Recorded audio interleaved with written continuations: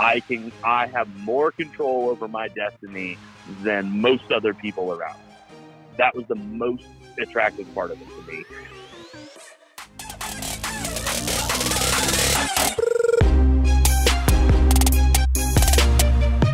Hey y'all, and welcome to Guild Stories, the podcast where every person has a story, and it's the stories that connect us all. I'm Justin Rickliffs, founder and CEO of Guild Content, husband to Brooke, and father of 5 young people. And I'm joined today by my lovely co-host, who happens to be my wife as well. Hey guys, I'm Brooke, owner of Reclaim the Home, Justin's wife and mother of 5. We're so grateful you're here. This podcast is a place where we'll explore the stories of hustlers, dreamers, and doers who are going for it by pursuing meaningful work and living life with purpose. Welcome to Guild Stories.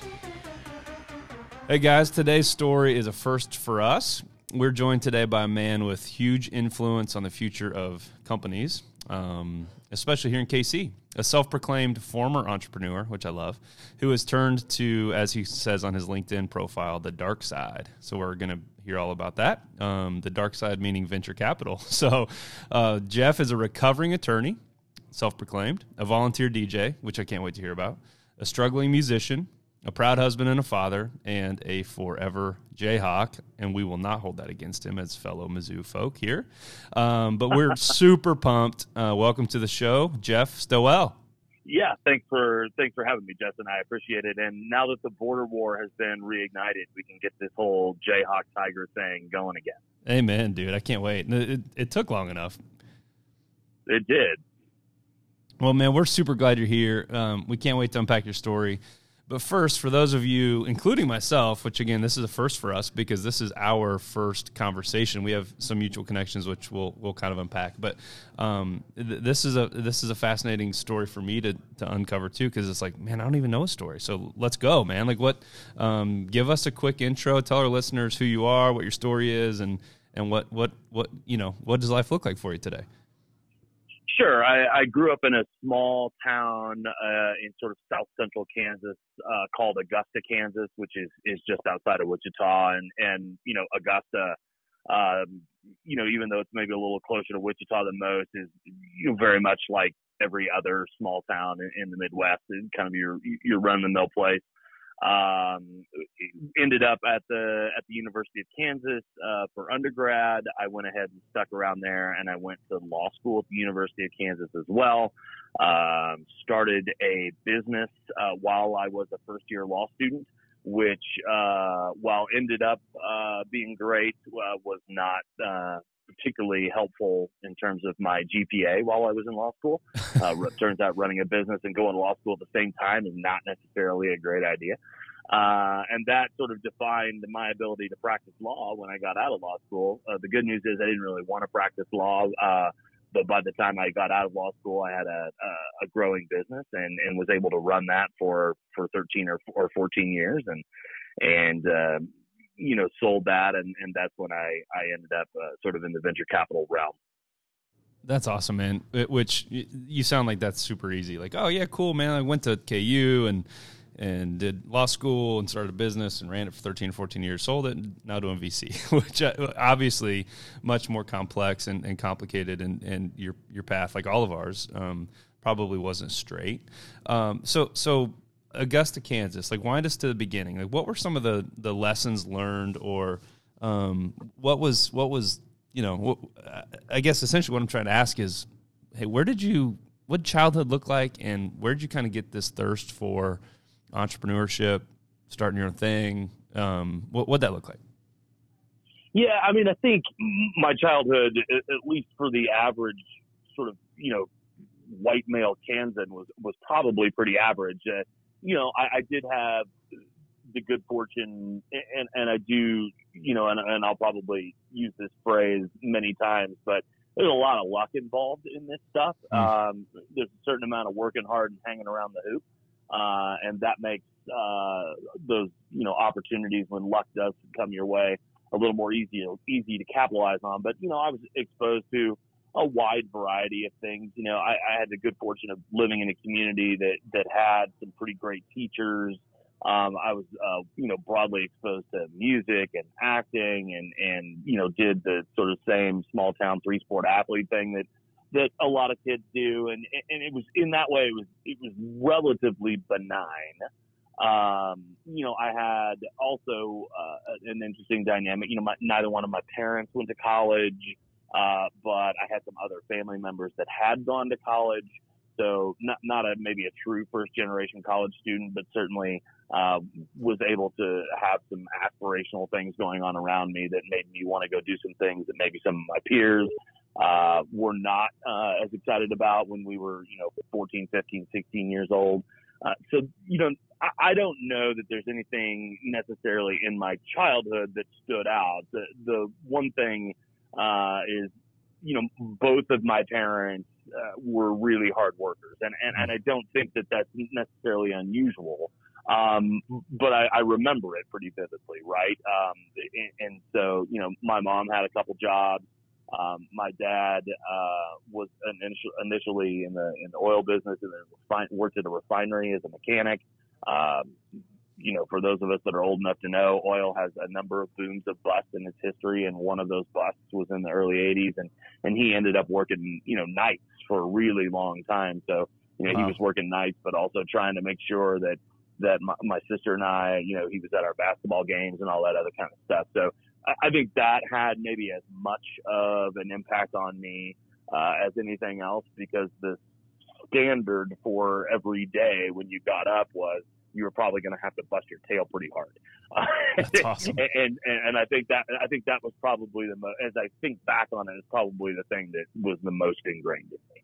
Man, that's so good. It resonates with me because my extended family, my dad and mom both grew up in Central Kansas, and same deal. It was like, hey, there's nothing flashy or sexy or, crazy, flashy or whatever. They got up and they went to work, and they took care of each other, and they have this deep sense of community regardless of varying income levels or whatever it might be. And it's just this fascinating concept of like, hey, I think everybody should kind of hang out in Central Kansas for a while and like learn how to work hard. Yeah, there's something to that. There's something to that. I think there are a lot of people that work pretty hard. And so I don't know that is necessarily the material fact, but it's as I look back on it, it's sort of standard setting. And we actually have this phrase in my house. It's, my wife and my son and I, and we have this phrase in our house, and we have this whiteboard that's sort of on the wall in the hallway. And the phrase is, how are you going to win your day today? Right. And we each sort of determine, what do we got to do today to make sure we won the day, in whatever way that means. And I think it's that kind of standard setting that matters, and is important, or at least that's what stuck with me. So good, man. I love it. So you go to KU, you get your bachelor's, you watch probably a lot of KU beatdowns over our Tigers. Went to every single home game for 9 years in a row. Dang, that's great. That's great. What was the seed that got planted to make you start your own thing, like while you're in law school? And then more specifically, like what was that thing? Yeah, so that's an interesting story, because it's a happy accident more than anything else. I had done some work as an undergraduate in a great undergraduate research group, and again, a series of sort of lucky occurrences.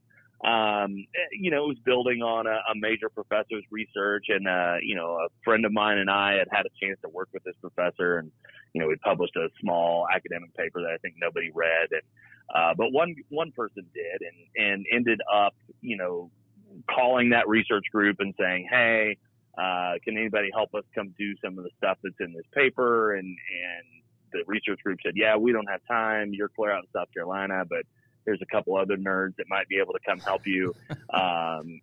And ultimately that turned into a business. I mean, it was a business that started with a client saying, hey, you seem to know some stuff. Can you come and help us do this? And most businesses don't start that way, right? We started right out of the gate with a client. Now That's awesome. I was in my early 20s. My business partner was in his late 20s. We didn't really know anything at all, and made probably every mistake in the book several times, particularly over those first sort of 3 or 4 years that we had a business and we're growing it. But, and that business wasn't really ever designed to be sort of one of these things you read about in TechCrunch, right? It was a consultancy. It was 2 men in a truck. It was, go help some people do something better. And over the course of the life of that business, we were able to sort of lease and borrow and build and beg for just enough technology to provide a little bit extra value in that business that made it something that someone thought was worth buying. It could scale enough that someone thought it was worth buying. And again, not one of these deals you read about in TechCrunch and not one of these deals that creates sort of massive, unparalleled independent wealth for anybody, but a really great outcome for everybody everybody involved, both sort of financially and otherwise. So that was kind of the story of that business. That's awesome, man. If you're cool with it, I'd love to stay there for a second. Like, as you're growing that business, was that always the end goal? Did you know what the end goal was? Like, I'm sure the end goal evolved and changed as you went and grew and hit different bumps. But like, man, we're 3 years not even into our little marketing agency, and in many ways, similar concept, right? Like, stumbled into it, happy accident. I love that phrase. Had a client, like had some service offerings that people, I was like, oh man, like they might pay me to like write for them. That's cool. And then it's grown and evolved and changed. And so, maybe it's a selfish question here, but like, when in that journey did you kind of start thinking the light bulb's going off of like, oh dude, like we're onto something?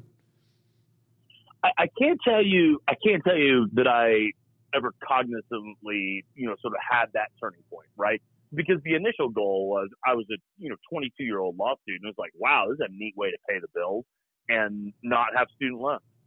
And that was really that was the goal, right? That's how the business started. I was like, wow, I could actually pay for law school without having to take out student loans. What a ton of fun that would be, right? A couple years in, it became apparent that it was a bigger thing than that. And so the goal shifted, right? And the goal for me, at least, became, hey, cool, I don't have to go practice law. I can have this great job and I can have the title of CEO and I don't have to work for anybody. I can control my own schedule. Like, is that right? That became the goal. And that was, the really attractive part to me for entrepreneurship has always been about this idea that I have more control over my destiny than most other people around. That was the most attractive part of it to me. And so, a couple years in, the goal shifted to this idea that, oh, cool, I can have sort of more control over my destiny as opposed to being a, junior associate at some giant law firm in downtown Kansas City, which was, sort of the path for a case lawyer, or even, go be the county attorney in Wabunsee County, right? That person actually has a fair amount of control over their destiny, but that wasn't something that I wanted to do. And so there's all this, that was the first goal shift. The second goal shift, when it became, hey, maybe there's something bigger here, I think really evolved pretty naturally. We sort of got into the situation where one day I looked around, there's like 8 or 9 people working for us, and they're spread across the United States. And we had a couple different offices, and sort of looking around, I was like, when did this happen? I need to start thinking about this and being a better caretaker of this than I have been, because I really hadn't been thinking about those kinds of things, right? I was like, well, actually, there's a bunch of people that care about this stuff, and it matters, and it matters to our clients, and I've got to be a sort of better CEO in that way. And when the goals shifted, I would say in a large way, happened when about 9 years into the business, my business partner actually got cancer and had to leave the business for almost a year. And we were a team. We were both necessary for that business to be successful, and it was readily apparent that I was not equipped to be able to run that. The business was not built such that it could run with just one of us in it. And so that's when we really started thinking about, okay, we've created a fair amount of value here. Is there an ability for us to recognize that value? And let's figure out what that means. And so, honestly, the goals shifted over time. Sure. And they involved, and some of them were forced on us and some of them were not. But that's really the trajectory of that business. We weren't venture backed. We didn't raise money. We didn't even have any bank loans, right? It was just, two guys running a business that was growing modestly over the course of nearly a decade. And ending up on the backside of that decade with some very real challenges, particularly personally, and just saying, all right, we've created some value. How are we going to solve for that? That was really the trajectory of that business. Wow, that's cool, man. How's he doing now, or what's the story? He's doing really well. He actually cancer came and went, and it actually came and went a second time before we even sold the business. Wow. But he's been in remission for many, many years now, almost a decade. So. Oh man, that's good to hear. I'm so glad to hear that. It's interesting. And again, I don't even really know your today reality in the VC world. But to hear you talk about growing this company, you've changed from kind of this, you didn't say this and I'm not putting words in your mouth, but kind of this, not even in a bad way, but like this selfish ambition initial start, right? Of like, dude, I just want to like be my own boss, do my thing, make good money, pay off my school loans, right? Like pretty simple, not bad selfish, but good, like just what it was. And then you kind of evolved into this like, oh dude, like I need to be a steward of these people and of this team. Like, were there any kind of, pardon the language, of like, oh shit moments in that journey from, oh man, yeah. I mean, look. Of course there are. There's a small chance that I committed a couple different financial crimes in order to make payroll, right? I mean, they were mild financial crimes, and I seem to have gotten away with them. But just that idea that it's Friday and there are 10 people that work for you, and you have no idea how you're going to get them their paycheck that morning. That happens all the time, right? Yep. And I think everybody that starts something has to stare down that beast more than once. And there are, those beasts come in many forms. There was, we were in business when 9/11 happened, and I was on the road on the East Coast with one of my employees, and I was trying to figure out, I was like, all right, well, we got to get people out of here and back home, and the world was on fire, but that was my responsibility. Wow. That's a kind of a one-off event, but those kinds of things happen, right? And you say, well, how much of this is my responsibility? How much do I have to own, and how much of it do I have to carry? When it's time to fire an employee, or when you have to lay off employees, or that stuff is incredibly personally challenging, right? And if it's not, you may need to seek some therapy, right? That stuff is hard. And so all of those challenges are faced by business owners at different times during their life cycle. I don't care if you're roofing. I don't care if you have one of the hottest tech companies in the world. Those challenges are yours, and you have to own them. And that's, that's sort of the dark side maybe of entrepreneurship that people don't talk about, right? All this other stuff we were talking about, I control my own destiny, make good money, and, I can take off and go to my kid's baseball game, and all that stuff is real, and it has a ton of value, but it comes with a nice balancing of that teeter-totter, which is, hey, that client didn't pay on time and you can't make payroll today, or, those kinds of things. It happens. And so it's important, at least from my point of view, when you go out to start your own enterprise, to understand that there are some really dark days in there, and you need to be, and you don't get to do them with help, right? You have to do them by yourself. That's why you are the person that started the thing. You take responsibility for those things.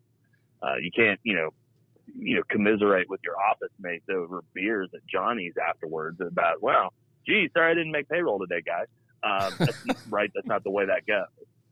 Man, I feel like I'm, maybe this is therapy for me, because it's like, good night, Jeff. This is where we are, right? Like I mentioned, and you don't know a ton about our business either, but nearing kind of the 3-year mark. Our team's growing. Our revenue is kind of growing. Expenses are definitely growing, right? And I'm sitting here going, oh, dude, like we're the analogy or the feeling that feels really true for me is like, man, I'm walking through this like deep jungle with this big old, machete going, hey guys, trust me. I think it's on right. I'm pretty sure this is north. I'm actually not really that sure, but I think it is, and I want you to think it is too. But I'm going to be honest and tell you, like, come on, man, like, let's go, let's keep chopping. And it's interesting. I mean, literally last night, it's 12:23 a.m. and I I walked outside because the anxiety just hit me, and it's like, dude, I got to walk, like I got to move my body and like remind myself of what's true and be centered because I'm about to have a manic breakdown. And people might look at it. You are not the first person that's happened to. Yeah. And what's interesting. You're probably not even the first person that's happened to this week, and it's only Wednesday. Yeah, man, that's right. And what's interesting is I walked around the corner, and we have a good friend who also is a client, and his front lights were on in his home office, and I could see him in there cranking. And I'm like, hey, dude, go to sleep. And he's like, man, he's like, you too. And it's just this interesting, like, I'm not suggesting that this is the real view of entrepreneurs, but people see, hey, some 24-year-old kid on Instagram with $1,000 bills and in front of a Lambo. Like, dude, you could be this guy, right? Like the projections of entrepreneurship, of course, like the upside is great, right? But I love that you went there, man. Like the dark side of it, people don't talk about at least as much as, at least in some circles. I don't think it gets as much attention as it should. Well, and just to add on to that, I get asked a lot, right? And we haven't sort of gotten into the sort of what I do now piece yet, but I get asked a lot whether I would be a CEO again, or whether I would found something again. And I was the CEO of my own business. I served as an interim CEO for some other folks' business for a while. And the definitive answer to that question is no. I would not do that again. I am glad that I did it. I think that I was pretty good at it. I think that there's a lot of data that suggests that that's true. I don't want to do it again. It ended up not necessarily being very good for me. It certainly wasn't necessarily very good for my family. It was pretty good for my bank account. But at the end of the day, I do not have the desire to go and do those things again, sort of full scale. I get asked a lot. You're like, oh man, what, and now that you're a VC, don't you have this itch to build again? And the answer to that is absolutely not. You guys hack at it, man. And I'll sit over here and help you as best I can. But I wouldn't touch it with a 10-foot pole. Yeah, interesting. Yeah, man. And whatever you feel comfortable with going to, like, what do you mean that it was tough on your family, or maybe wasn't the most productive for your family? Look, man. Anytime you're out there walking around your neighborhood at 12:30 in the morning because of anxiety, that's not good for anybody. Yeah, right. That's right. It's not good. It's not good for you. It's not good for your spouse or your partner. It's not good for your kids. Right. There's none of that stuff all trickles down. Right. And you may think, any entrepreneur may think, oh, I've got this under control. You really don't. Just to be candid, you don't. That stuff is having an impact somewhere. And so if your business is running in such a way that those things are happening frequently, look, there's no way to get away from them. They're going to happen. But if they're happening frequently, right, that's a sort of different set of questions that entrepreneurs need to ask themselves. One of the things that we do that I think is just really disturbing, and this is why I'm a pretty reluctant venture capitalist at this point. I've been doing this for about 8 years, a little more than 8 years, and I'm pretty reluctant on venture capital as a financing model. It works sometimes, and we've been able to make it work a number of times.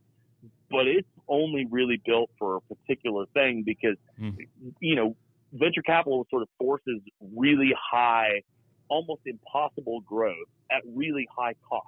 Yeah. Not just financial cost, but there is a high financial cost. We put a lot of money on companies' balance sheets that really aren't ready to swallow that amount of money. And then we force them to go and spend it in the name of growth. And that kind of pressure starts to break things. And it's not particularly healthy. And so I say I'm reluctant. I become pretty reluctant in that way because, ultimately I think it's actually maybe more challenging to build a good company where those moments where you as the CEO are walking around your lawn at 12:30 in the morning, those moments become daily as opposed to maybe every 6 weeks.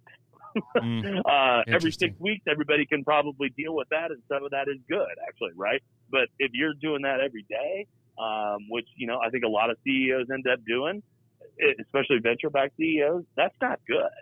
It's not good at all. So, that's the, it's the nature of the game, I suppose.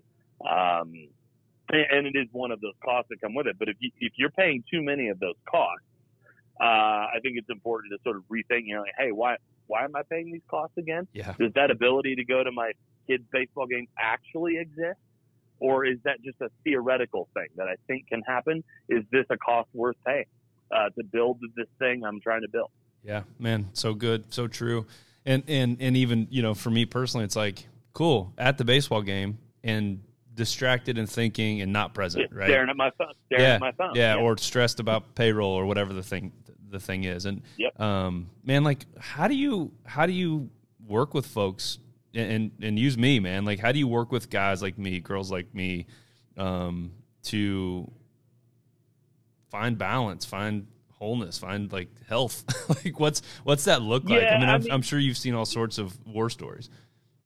There's not a ton that's specific, right? There's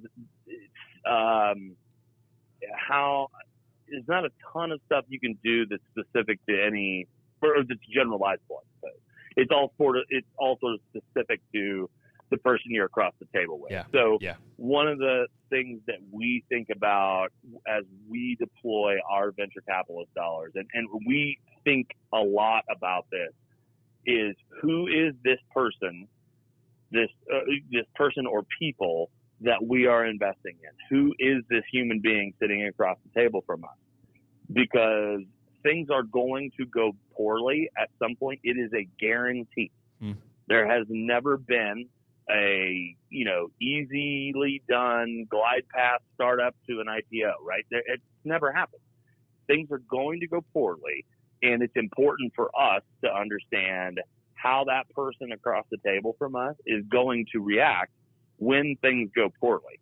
So we're trying to set up our ability to help people to the extent we can. I can't do this for you as a CEO, but we're trying to set up our teams in advance just by saying, look, who are you and how do you react in these kinds of situations? And what can we expect? And therefore, can we create a relationship with you that even allows us to be helpful? A lot of times we get that right. Sometimes we get that wrong, but a lot of times we get that right. And you said, I'm sure you have some horror stories, and I do. But I would largely put those horror stories on us, on me, not on any one entrepreneur, right? We didn't understand well enough how that person or team across the table from us was going to react when the stress got really high, or when things got really bad. And so therefore we were not able to provide, appropriate assistance. We were not able to offer good advice. We were not able to, restructure financing or whatever it is that needs to be done. We weren't able to do those things. So that's the sort of dynamic that we try to set up right out of the gate. And I encourage this a lot when people are trying to hire people. I'm like, look, skills are one thing, although I'm sort of one of these proponents that, I really love people with liberal arts education. I want you to have read lots of different books from lots of different points of view and understand how people think about things. I can teach you Excel. I can teach you how to build this, right? I can teach you this skill. I don't care who you are. What I'm really more interested in, particularly in, leadership positions and even in middle leadership positions, I need you to be able to think about problems on your own in unique ways and solve them. That's what I'm hiring for. This other thing, I can teach it to you. Right? Or you can Google it and you get an answer in 3 minutes. Or I can find somebody that can teach it to you, right? But if I don't know it myself, but what I'm really looking for, how are you solving problems? And we take the same approach, when we're thinking. We don't think much about, markets we do a little, right? But compared to our peers, I don't think we think as much about markets or, macro factors or whether the space is crowded or, this kind of stuff. We don't think about that a lot. We think more about, all right, who are these people sitting across the table from us and how are they going to deal with things when they don't go well? That's what I want to know the most about. Man, home run. Is that a gut feel? Is there a diagnostic? Is there an interview with their wife or an husband? Like how do you, that sounds amazing. How do you actually uncover that? Yeah, there's way more gut to it than I would like to admit, right? 10 years ago, 15 years ago, I would love to have been able to tell you that there is a pathway through which I could use a few documents and a few online tools and determine, immediately how any one person is going to react under these kinds of situations. And the real answer to that is you can't.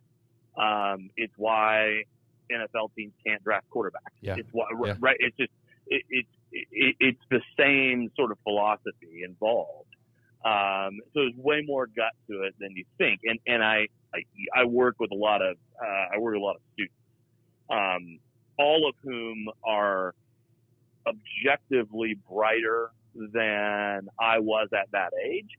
And many of them who are objectively brighter than I am today. But they don't have very many at-bats. So I like to use baseball analogies, even though they're imperfect in many ways. But one of the things that I like to say is it takes about 1,500 at bats for a minor leaguer to make it to the major leagues. And I'm referring to kids that are drafted out of high school. It takes about 1,500 at bats for a minor leaguer to make it to the major leagues. And some it takes more and some it takes less, but that's kind of the average. In the minor leagues, that's almost 4 full seasons of playing every game and seeing all those pitches, right? And being able to hit a major league curveball, and even then not really being able to do it very well. That's kind of the average. If you apply that to almost any other thing, it actually sort of works, right? There's just, Absolutely. and I don't like the sort of Malcolm Gladwell 10,000 hours kind of thing, because that presumes some level of expertise. Actually, there's just a certain amount of stuff you have to see to be competent, right? And so, if everything you're seeing is new to you, it doesn't matter how objectively bright you are. Because you're taking in information and some of it gets stuck there, and that's great. But then the next thing you see is brand new and you have to do it all over again. And so when you say, long-winded answer to a great question, how do you do it? There's way more gut to it than I would like. There's way more feel to it than I would like. But I also just think that that's kind of the way it is. I don't know that I can use science or rigor.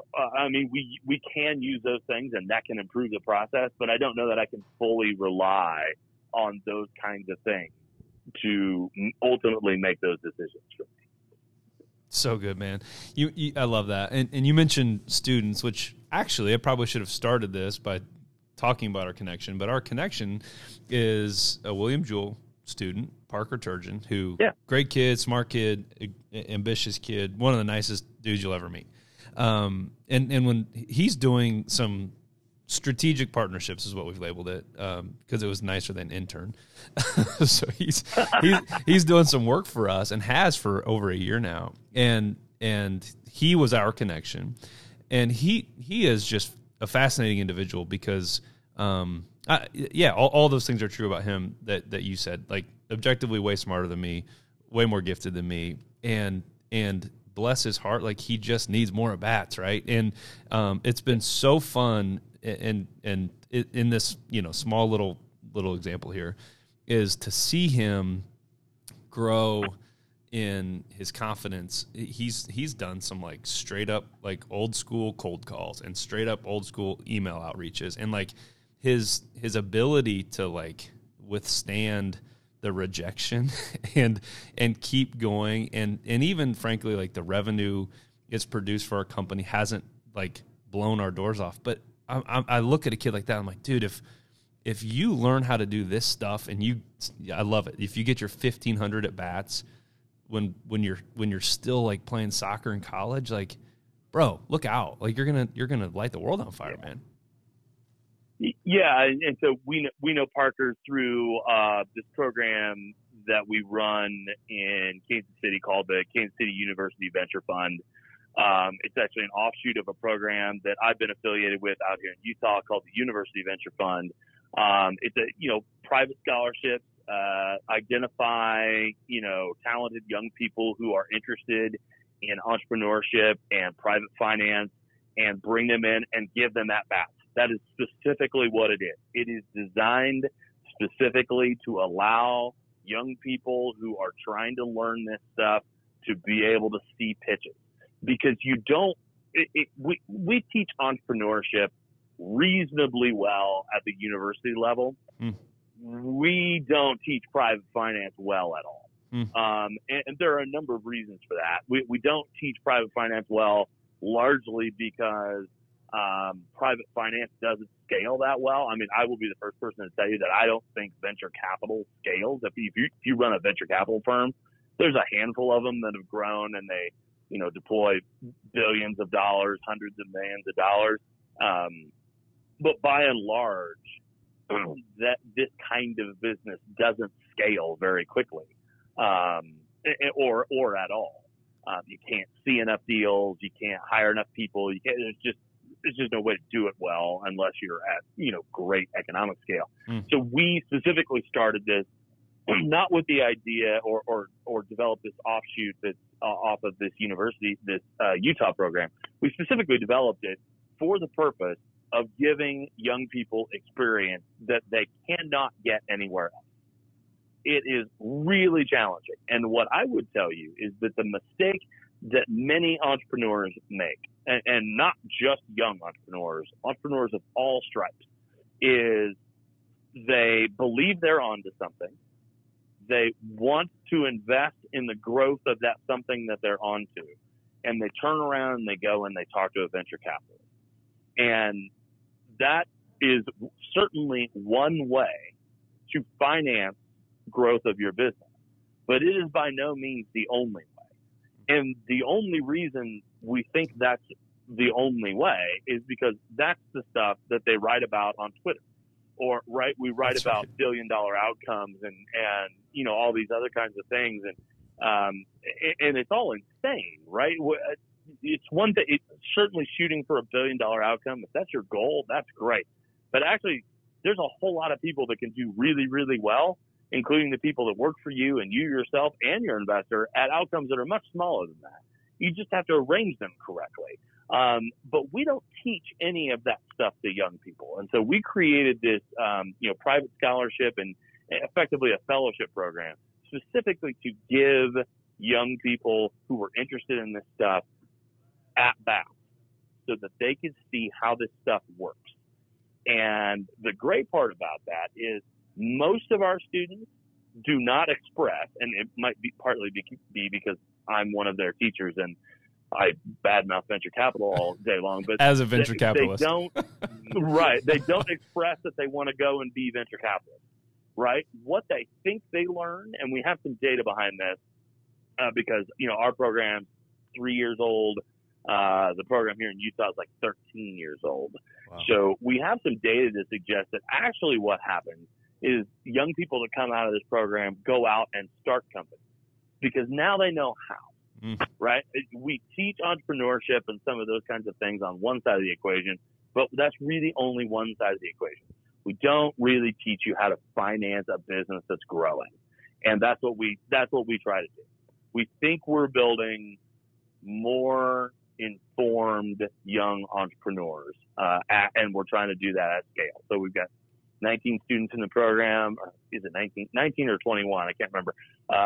19 or 21 students in the program this year.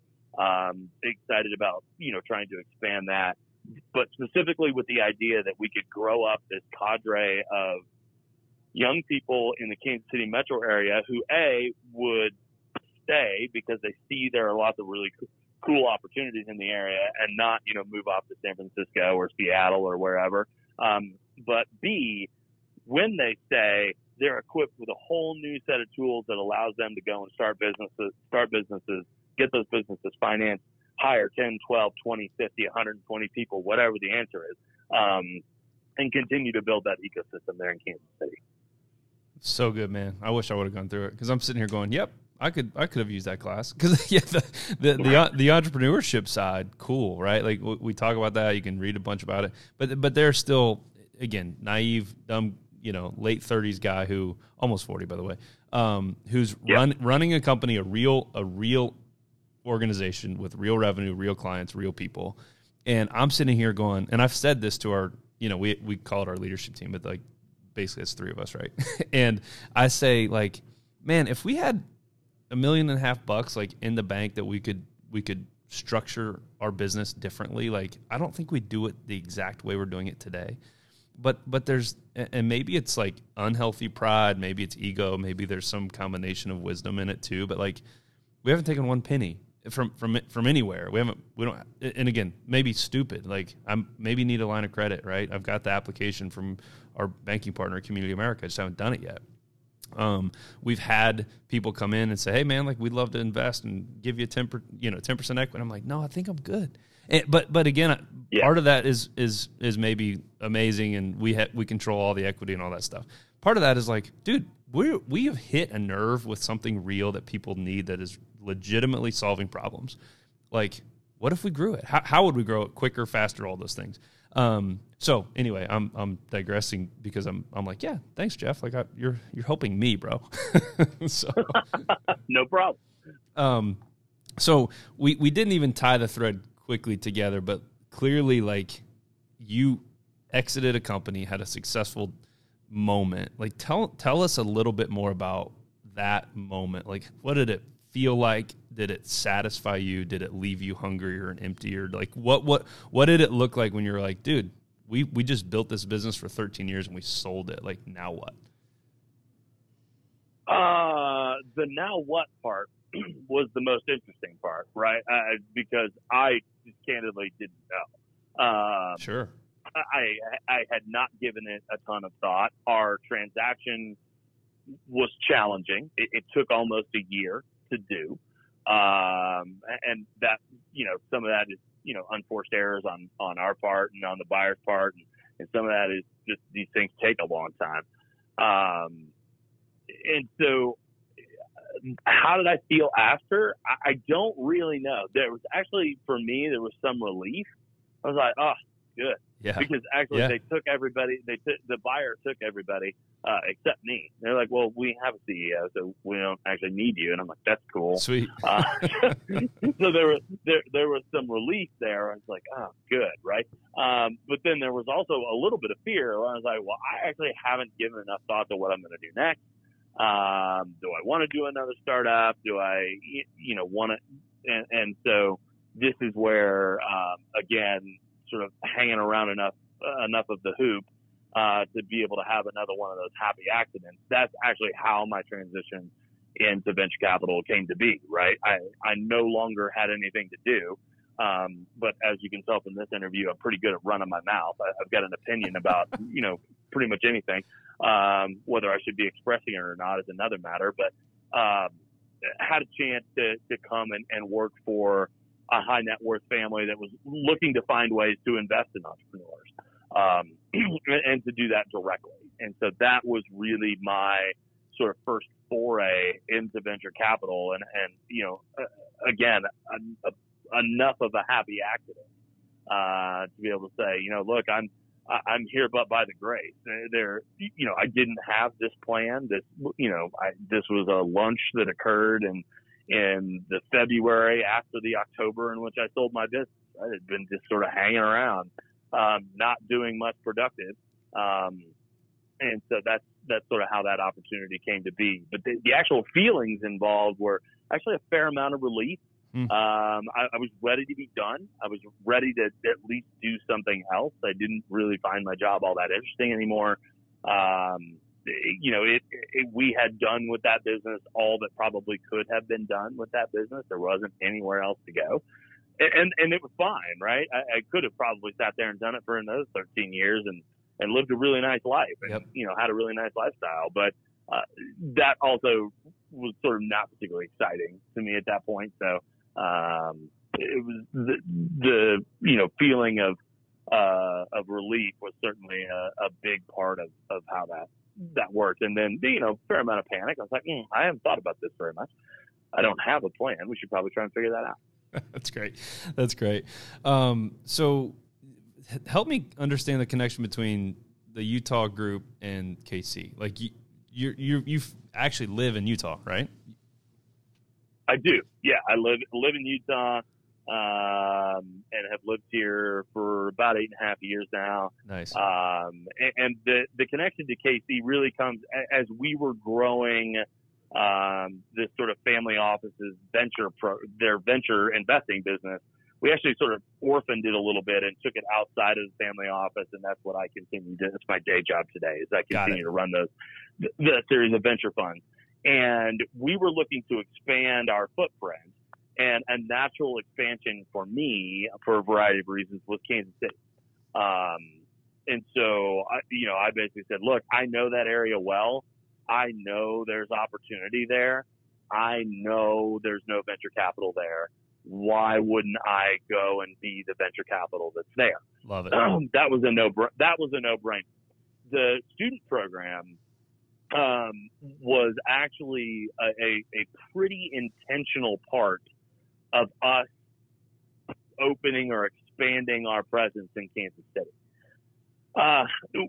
We feel like, and have always felt like, look, if you're going to be in an ecosystem like that and you're going to be financing stuff and you're going to be doing it for a really long time, you got to find a decent way to contribute back to the quality of that ecosystem, or you're not doing enough to take, venture capital is risky money as it is.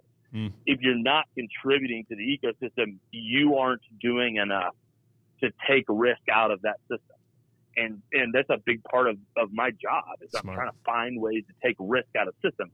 And so this was, as good of an educational opportunity as I'd run across in a long time. We were excited by the stuff that we had seen, that sort of operated alongside it.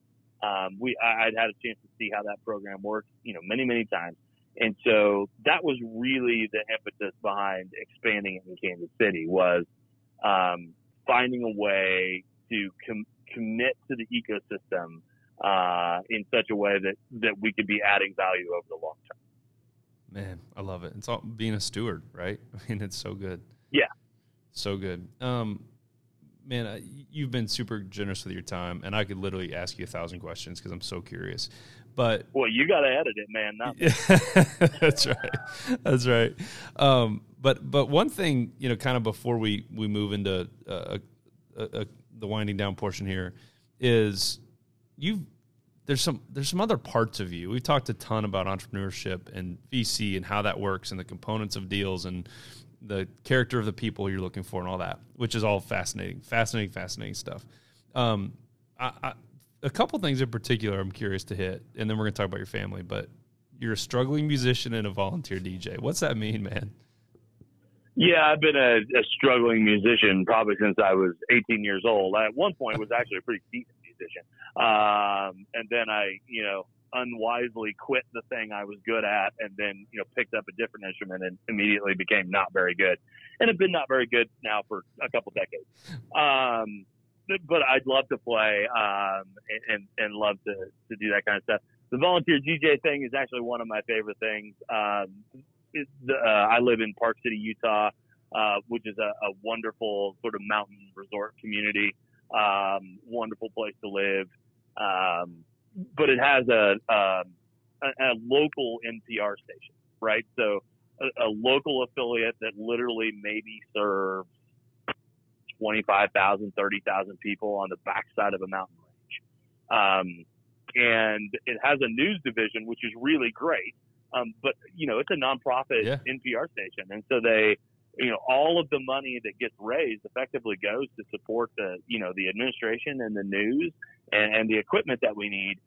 But it plays music for a pretty good chunk of the day, and so all of those people, we're all volunteers. So I've got a weekly radio show awesome. where I spin tunes for 2 hours. I read a couple public service announcements. There's this great sort of lost and found feature where if you lose something or find something, call in the radio station. We read it on the air once an hour, right? That's so awesome. That's what I do, and everybody looks at that and they say, "Wow, why are you doing that? That doesn't seem like a great use of time." It's a fantastic way to actually stay connected to the place that I live. Yeah. And it's my volunteerism, right? It's great. And it's also it's a really cool sort of vestige. Communities used to have radio. Every community used to have a radio station, right? And now very few communities have radio stations, and they're all owned by these big conglomerates. We have this one NPR affiliate here on the Wasatch Back. It serves a very small number of people, and we keep it going, and it keeps growing, and it's just a ton of fun to do. Dude, so good. I love that story.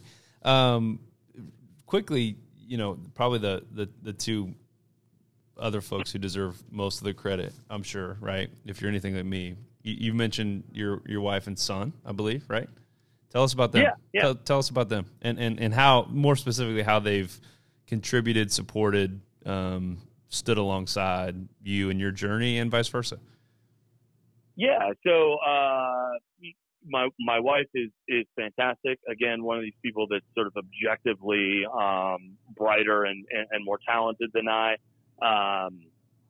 So in terms of how she's supported, me, interestingly, a couple ways. One of which was she actually, not long after we started dating, actually came to work for my previous company. Awesome. And was easily our most important employee, and we would not have been able to, candidly, we would not have been able to sell that business without a bunch of sort of underlayer work that she did over the course of a couple of years that we as entrepreneurs had just never done. Yep. She was like, "You clowns need to actually build a foundation here. This business is built on sand." She must know my wife. And she did a lot of that work. And then, further, once we sold the business and my son was born, she made the choice to stay home. And that freed me up to candidly do a career change that I probably was not equipped to do, right? I had to go work really, really hard because I had never done investing before. I had to go figure out how to do it. Yeah. And she was like, "Well, this actually dovetails nicely because I would like to stay home. And you need to go bust your tail for a little bit. So this matches up nicely." And so we had that dynamic going for a number of years, which really allowed me to be a present father when I could be present. But then if I just couldn't be there, that meant there was someone there, and we really got the best of both worlds out of that. And we were very fortunate to be able to do that. Now, she is actually in the middle of a career change. She is a full-time nursing student at the University of Utah. Oh, how about that? And has gone back to school. Her sort of top 20 undergraduate degree and her MBA were insufficient, I guess. And so now she's going to get a third undergraduate degree to be a nurse. And so, we'll all have appropriate diagnoses at home when the zombie apocalypse happens. And what's interesting is now that I'm a little more established, my son and I get to support her in that. And that's fun to watch her be able to go and do that. So that's kind of our story. Good for y'all, man. Well, Jeff, listen, dude, this has been fascinating. We'll hit these like quick 5 questions at the end, but the last one I've got that's kind of rattling around in my brain, among the 1,000 that I want to ask, is if Jeff Stowell today wrote a letter to Augusta, Kansas, 18-year-old Jeff, like what components would be in that letter? What would it say?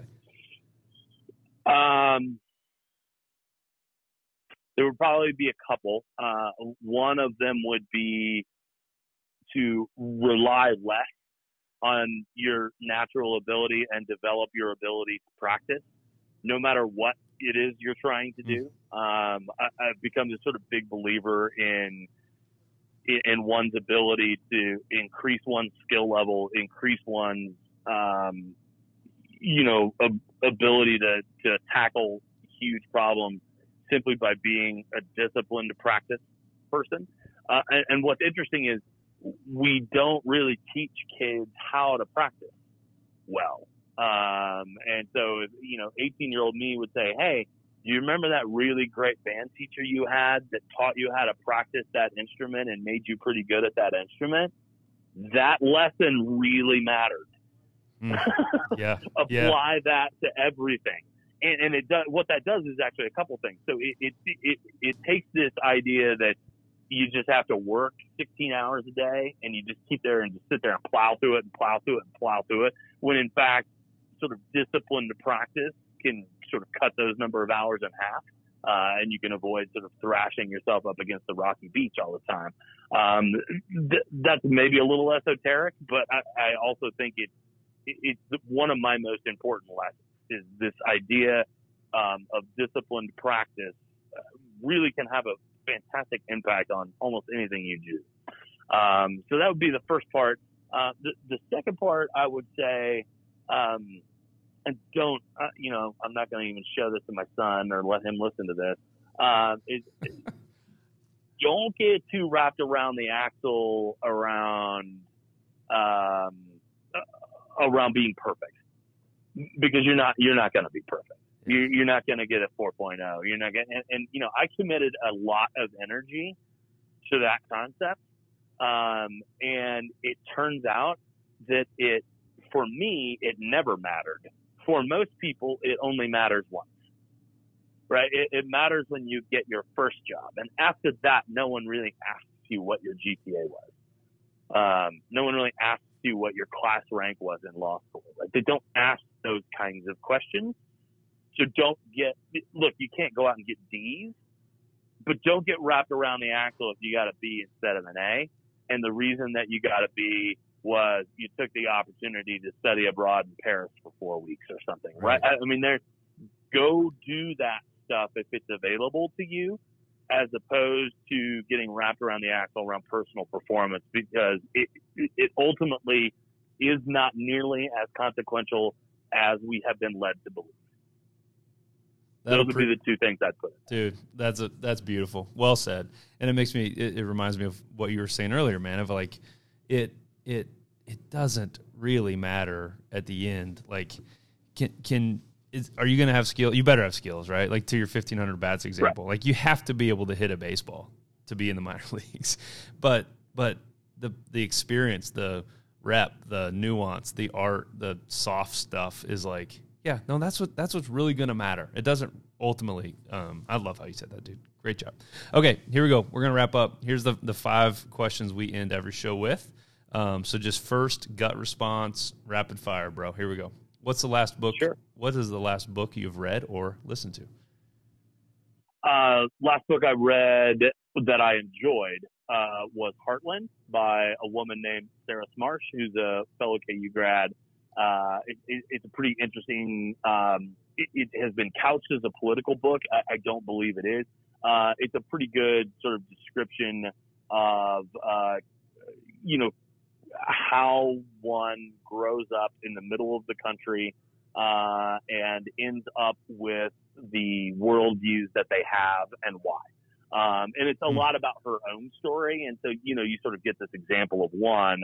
But I actually think it's really well written and pretty descriptive of what's going on in the middle of the country right now, and worth a read. Love it. What would you do right now if you weren't afraid? I'd probably do the same stuff, right? If you don't have a healthy amount of skepticism and fear in your life, you're not taking enough chances. So I don't know that I would change anything. Awesome, dude. I love that answer. Is there one thing that you could share with our folks that they would think you're either weird or crazy or funny? Chewing your fingernails, doing something weird. Yeah, I don't know. I've beaten most of that stuff out of myself. Gosh. a weird thing I do. I like to make up lyrics to songs, and I do that many, many times a day. I'm sure your wife And loves my that. son really wants to shoot me Of course he does. because his favorite song will come on, and I will make up just completely different lyrics to it, and it aggravates him to no end. Love it. Besides Park City, Utah, what is your favorite place on earth? That's hard. I've had the good luck to travel to quite a few places. Probably Queenstown, New Zealand, or the area surrounding Queenstown, New Zealand. Love it. All right, man. A little bit of a heavier one. When it's all said and done, what do you want to be remembered for? You sent me this question in advance. I looked at it and I was like, I don't know that I've ever really thought about it. I don't know that I want to be remembered for anything. I think the influence I would like to have had on people's lives who survived me is that, they are kinder to each other. They are more disciplined in the work that they do, and they leave space for themselves and their families because they were around me. And whether they remember me for that or not, I don't know. But that's the impact I'd like to have. Beautiful, man. Well spoken. Well said. Jeff, if people wanted to, how could they kind of snoop around and follow you on social media, website? Like, how could they kind of see what you're up to? Yeah, I'm on Twitter. My handle there is Mountain Palaver. You can just search for Jeff Stowell, and I think you'll find that. The tweets tend to be a little bit random, a little acerbic, and a little sports related. But sometimes I tweet about business and things that might be interesting. I don't have a Facebook account, and we'll take this opportunity to actively advocate to each of you that you should not have a Facebook account. And I'm on LinkedIn, and you can find me on there. It's pretty easy to find. Love it, man. Jeff, it was a huge pleasure, man. I'm grateful for your time. I know you've got 1,000 things kind of pulling at you, so that you'd spend an hour with us is huge, bro. Yeah, thanks, Jeff, and I appreciate it. Have a great rest of your week, and we'll talk soon. Awesome. Thanks, Jeff.